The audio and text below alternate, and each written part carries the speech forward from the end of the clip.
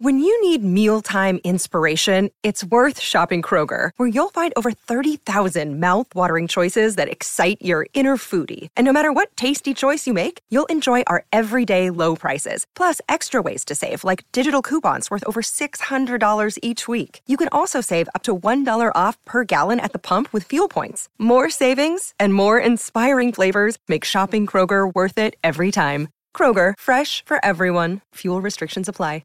6:30 CHED Inside Sports with Reed Wilkins. Weekdays at 6 on 6:30 CHED.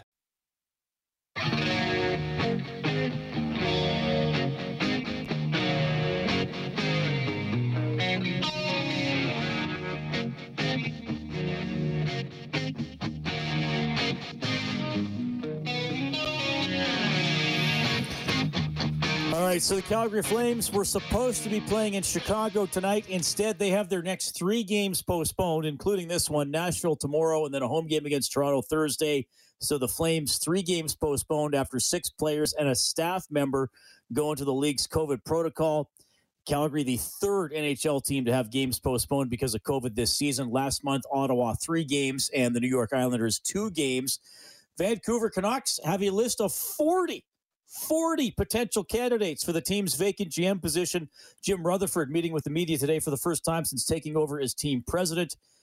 He was named to the post last week following the big shakeup that included the firing of GM Jim Benning and coach Travis Green. Oilers and Leafs tomorrow. Our coverage starts with the face-off show at 5:30. The puck will drop at 7. Leon Draisaitl on facing Toronto. They're always good games. Most of them were fairly tight, other than maybe that 3-game stretch that we had here. It's always fun playing the Maple Leafs, especially here. Lots of Toronto fans. So yeah, it'll be a fun game. They're always good games. Obviously, they've had a really good start. So yeah, we'll have our hands full, but we're ready for it. All right, that is Leon Draisaitl. And as I mentioned earlier, Gord Stellick, who hosts the Leafs lunch on Sportsnet 590, The Fan in Toronto. The Leafs have loved coming to this building, specifically Rogers Place. 8-0-1. 8-0-1 in Rogers Place. 4-0-1 last year. And as Leon mentioned, those 3 games that here in Edmonton we were hyping up as a first-place showdown, and the Leafs won 2 by shutout, and the Oilers only scored 1 goal in the other game. So it's a home away from home for the Maple Leafs. Well, you look at it's funny. It's kind of like I guess it's kind of like the falseness of what was the bubble and the Scotia North Division. That you mentioned that 4-0-1 last season, and those 3 games, and they had 3 different goaltenders started, right? They had Freddie Anderson, Jack Campbell, and Michael Hutchinson almost shut out Edmonton in all 3 games. And, this was this rarefied air Toronto fans had never seen. And, it was all good and all good and that. But at the end, Edmonton and Toronto went home from the playoffs extremely disappointed. But you're right, a building in Northlands Coliseum that was extremely difficult to get a point from, all of a sudden the Toronto Maple Leafs, it's been one of their favorite buildings. Yeah. All right. So, look, I gave the general breakdown of the Leafs season early in the show, and I'll ask you to kind of expand on here. I believe the start was 2-4-1, and then they're 17-4-1 since then. Now, of course, we got the Oilers in the middle of a 5-game losing streak. Well, I shouldn't say in the middle. Fans are hoping it's at the end of. But you know what I mean? Like, was this just a case for Toronto? Every team has a bad spell. They had it early, or was there like a marked difference between now and then? Well, Reed, we'll see at the end of the year, but I think one thing difference from Edmonton and Toronto is you wanted to see a reaction to extremely disappointing exits. And, really, of the 16 teams in the playoffs, you got to think 15 actually are, let's face it, are disappointed to exit. But there's Minnesota or Florida that, kind of go out in a positive way. And, Edmonton and Toronto went out in like horrible ways to end the season. So the Edmonton Oilers started the season like they learned a lesson, like they want to learn from it, move forward. And I used the word, Reed, malaise in Toronto, because all that you talked about, like that great 3-game run in Edmonton, it all went by the wayside, the way the Leafs lost, not just to Montreal last year being up 3-1, but also to Columbus the previous season, like with their worst games, their worst efforts in the most important games of the season. So you enter the season, and then the Leafs, it wasn't just they were 2-4-1. Like, it just seemed like this disinterest or malaise was continuing, and that was the real concern in Toronto. So good on them for, getting things going. And in the Edmonton case, they got things going from the word go, and it's of late that they're experiencing the struggles. But I'm telling you, like, I don't like to overstate things. I know people get really, quick up to the Chicken Little complex, the sky's falling down, but it was getting on the verge of being not just the record, but the way they were playing, a real ugly start, which, to their credit, they've certainly more than changed.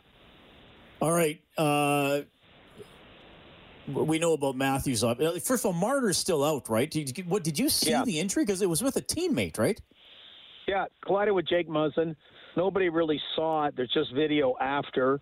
And, I guess it's one of those. And he had one of these before it. You go at practice full speed and stuff happens. But, man, like, he's on the long-term injury list, and this isn't exactly what you wanted to have happen. So, yeah, he was going great guns, and he's out. It'll give them a little bit, of cap relief because they are up against the cap. That's not, you don't really want guys to go on the long-term injury list to get cap relief, but that's about the only silver lining in that club. But he's out for a while, a couple more weeks. All right. So much of the discussion here in Edmonton is depth scoring, 5-on-5 scoring. If it's not McDavid or Draisaitl, or if it's not the power play, who's going to score? I was reading an article earlier tonight, and I believe it said the Oilers have gone 9 games without a goal from a bottom 6 player, which is pretty shocking. Toronto has at times been called the top-heavy lineup as well, except I look at them and I think, okay, they got some more depth in Edmonton, but you're watching every game. How would you sum up the contributions from, I guess maybe forwards, I'll say 6 through 10, because I don't think we expect the 11th and 12th forwards to score a lot. Yeah, that's been the most pleasant, I don't know if you call it surprise, what you want in Toronto is that, there's been the interchangeable third and fourth line. Some of it was cap reasons, like Andreas Johnsson and Kasperi Kapanen. They were making too much money. But after that, you had the Freddie Gauthier syndrome, just different guys coming in and out. And that's where I really noticed the difference, Reed, that particularly in the case of Michael Bunting, and then you add Andre Kasha, solid two-way play, David Kampf as well, that I've really liked getting kind of an identity to the third line and even the fourth line. And probably that's one difference compared to the Maple Leafs in Edmonton right now is that kind of depth. And again, I don't know where quite it is in Edmonton, but in Toronto, it's the playoffs and bust. Winning playoff rounds are bust. It's almost like these 82 games are somewhat irrelevant for a lot of fans. And you have to think when you get in the playoffs, these kind of things, that kind of depth, if it continues, is going to be a positive. Yeah. Gord Stellick joining us tonight on Inside Sports. Yeah, I wouldn't go quite so far to say that the regular season is irrelevant for Oilers fans, because there was that, I don't know if you remember, there was 10 years in a row out of the playoffs, and then one year in, and then 2 out. I do see them as a playoff team, and then it's what they're going to accomplish there. And obviously they haven't been playing great lately. I think some injuries have caught up with them, but I understand what you're getting at for sure. Gord Stellick joining us tonight on Inside Sports. Is Jack Campbell in net? The numbers are pretty eye-popping. I know they've had, I think, 4 goalies already play at least a couple of games, but looks to me like quite a season for Campbell. Well, he's done this since he came. He came as a backup goaltender in a trade just before the COVID hit. Played really well in those games last year with Freddie being hurt. Played really, really well. And this year so far, and a lot of it getting more games because Peter Mrazek's injured. So this is kind of what you're looking for in Edmonton as well, that kind of goaltending. So right now, he's turned into a cap problem, because at $1.8 million, he's one of the biggest bargains, and his contract is up. But the guy has played great. Because they got such a disappointing loss last year in the playoffs, it took away, some of the great numbers that Jack Campbell was having. And these are almost like Johnny Bower type numbers to go back decades. So yeah, that guy. Not that he needs to sell me, but he has. Number 1 goaltender picked in his draft year, 11th overall by the Dallas Stars. went through injuries, went through, mental battles, trying to whatever, could never do it. And, good on him, better late than ever, that he's playing at that level. Okay, like me, you interact with a lot of Leafs fans, or, I interact with Oilers fans, you interact with Leafs fans. Do they ever talk about Zach Hyman, or have they totally moved on? Oh, no. Like it's funny, Reed. Absolutely. He is so beloved, so missed. But in some ways, I think it's kind of how he handled it, that there just was this understanding in the Cap world. This was the casualty. Like Freddie Anderson went, and fans are okay with it. I thought Freddie played real well, but didn't do it in the playoffs. So, he moved on. Zach Hyman, it was kind of understood from the 2/3 mark on last year that just wasn't, if you're going to keep the way they've been doing it with the big money, with the big four, you weren't going to be able to keep him. He seemed to find that fit in Edmonton. It was almost preordained about whatever the money would be. And also, let's face it, in all Canadian markets, it's wonderful to have somebody embrace going there. So, So whether it's Bunting right now, or whoever, Kerfoot, trying to replace Zach Hyman, all you can do is try to equal him. But I think the other part is the other guys depth-wise, third or fourth line. So Zach Hyman, you got a beauty. And you know what else, Reed? What's really got me the last couple of years is where the heck did all of a sudden this offensive talent come from? Like all of a sudden, kind of like Couturier, when he all of a sudden went from being a great two-way player to deciding I'm going to score 30 goals a year. I mean, that's kind of what Zach Hyman did. So he's, fans have moved on. Not that they don't miss him; they miss him a lot. But just it's understood. I think people figuring out Cap world, that was the casualty. I know you and I talked about him in the past. He's faster than I thought he would be. Now seeing him every night, like he can push the pace more than I thought he could. Reed, he's everything more than you think he can be. Like that's, it started off that Mike Babcock would constantly have to defend him being on one of the top two lines. Mike would allude to Pavel Datsyuk would always say in Detroit, look, you can't have three stars on a line. You need somebody that digs and does all the kind of stuff. And, and that's what Zach Hyman was doing. And then he just kind of grew and grew and grew in other things. And, Austin Matthews won the Rocket Richard Trophy last year, so it's tough to go against Austin Matthews about anything. But, in a lot of ways, Zach Hyman was the most consistent player. He put him on any line, and he just made that line better. So, everyone will still extol the virtues of Zach Hyman and how much he's missed. But, in the modern-day world, you have to move on, and I think Maple Leaf fans kind of understand that about how it works. I think you know what it's like with the perception and feelings towards the Maple Leafs in other parts of the country. And I would say the Oilers and Oilers Nation gets up for these types of games. Does a game against the Oilers resonate any bigger in your market, or is it just another game? I believe it does, Reed. Like, I got to travel firsthand, and back then we would play twice out west, and I loved going out there. I loved going out there. Like, we used to get our ass kicked in my day, but I loved going out there. And for that, the passionate Leaf fans, the passionate anti-Leaf fans, I do think, I may be wrong, that, say whatever number last year's, that you still have that rivalry, but there's also kind of a camaraderie when it comes down to it that, look, if you're a Toronto Maple Leaf fan, you want to see them kick everyone's butt, but now you have a soft spot because no Canadian-based team has won a Stanley Cup since 1993, so you kind of have a soft spot for the Canadian-based team if they get through, because, go back to 1993 and you got Montreal had won a few cups. The Oilers had won the 5 cups. The Calgary Flames had won a cup, and on and on and on. And now it's been such a long time. So I think there's a little bit more of that when your team's out, that you actually pull for a team that you actually used to revile and in no way, shape, or form you would cheer for. But I think the rivalries, I think they're very healthy, and they're very much there still, Reed. All right, and I started off by reading the Canucks update that they have 40 potential candidates for the team's GM. You wouldn't have to be one of them, would you, Gord? Well, I'd be disappointed if I wasn't. You should be disappointed, and our son Justin should be disappointed. Gas the optics, okay? Come on. Like, Jimmy Rutherford's going to come with 40 candidates. Jimmy's got like 4 candidates, right? So I understand like so much now is perception about, we're going to exhaust every walk of the earth to interview everybody. So you throw a number like 40 out and, hey, fine. If you want to interview 40, fine. But I mean, you brought in an experienced president and interim general manager who, if he's making the general manager decision, which I believe he is, then he's got to have a handle. The big question now is, he probably has to wait till the end of the season, because a lot of these candidates, I don't think you necessarily can get in, or interview at this point in the regular season. So anyway, sounds good. But I'll say, yes, I'm one of the 40, and I'll say you're one of the 42. Oh, that sounds great. Hey, Gord, I always love having you on the show. Enjoy the game tomorrow. I know we'll talk down the road this season, man. All the best. Sounds good. Have a good one.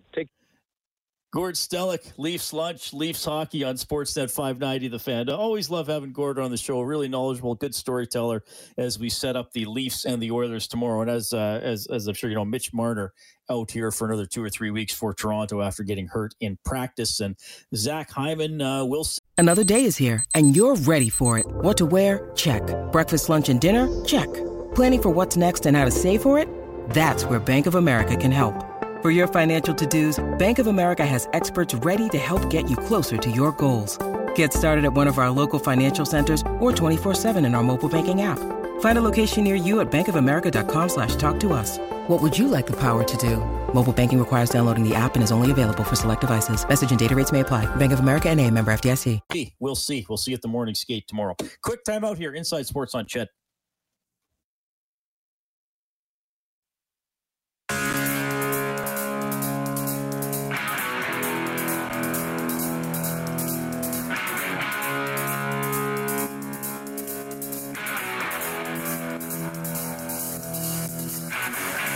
Well, you have to correct some issues, and some of our issues right now, I feel like we're bringing on ourselves. I have a saying I use all the time: every play counts.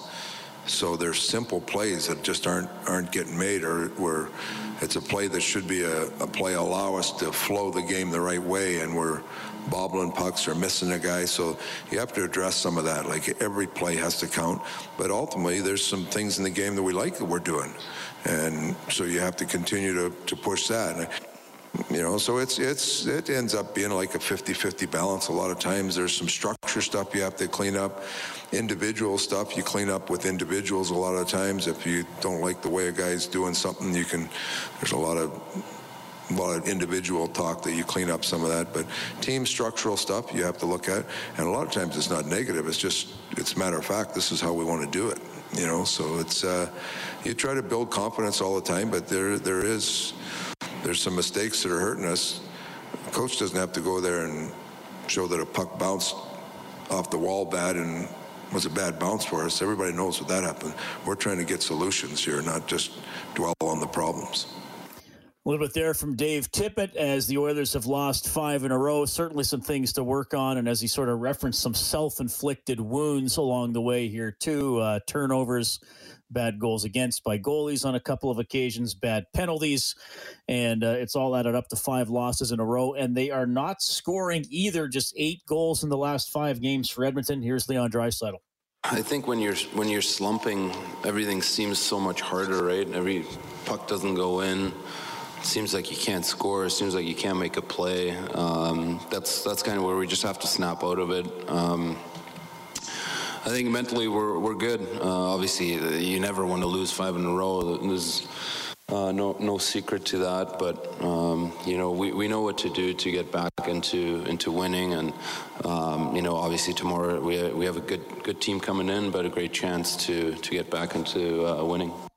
All right, we do not know if Zach Hyman will be involved in that game. He is day-to-day, did not practice today, but Dave Tippett said, obviously he wants to go against his former team, so we'll see tomorrow. So the Oilers went with this top 9 today.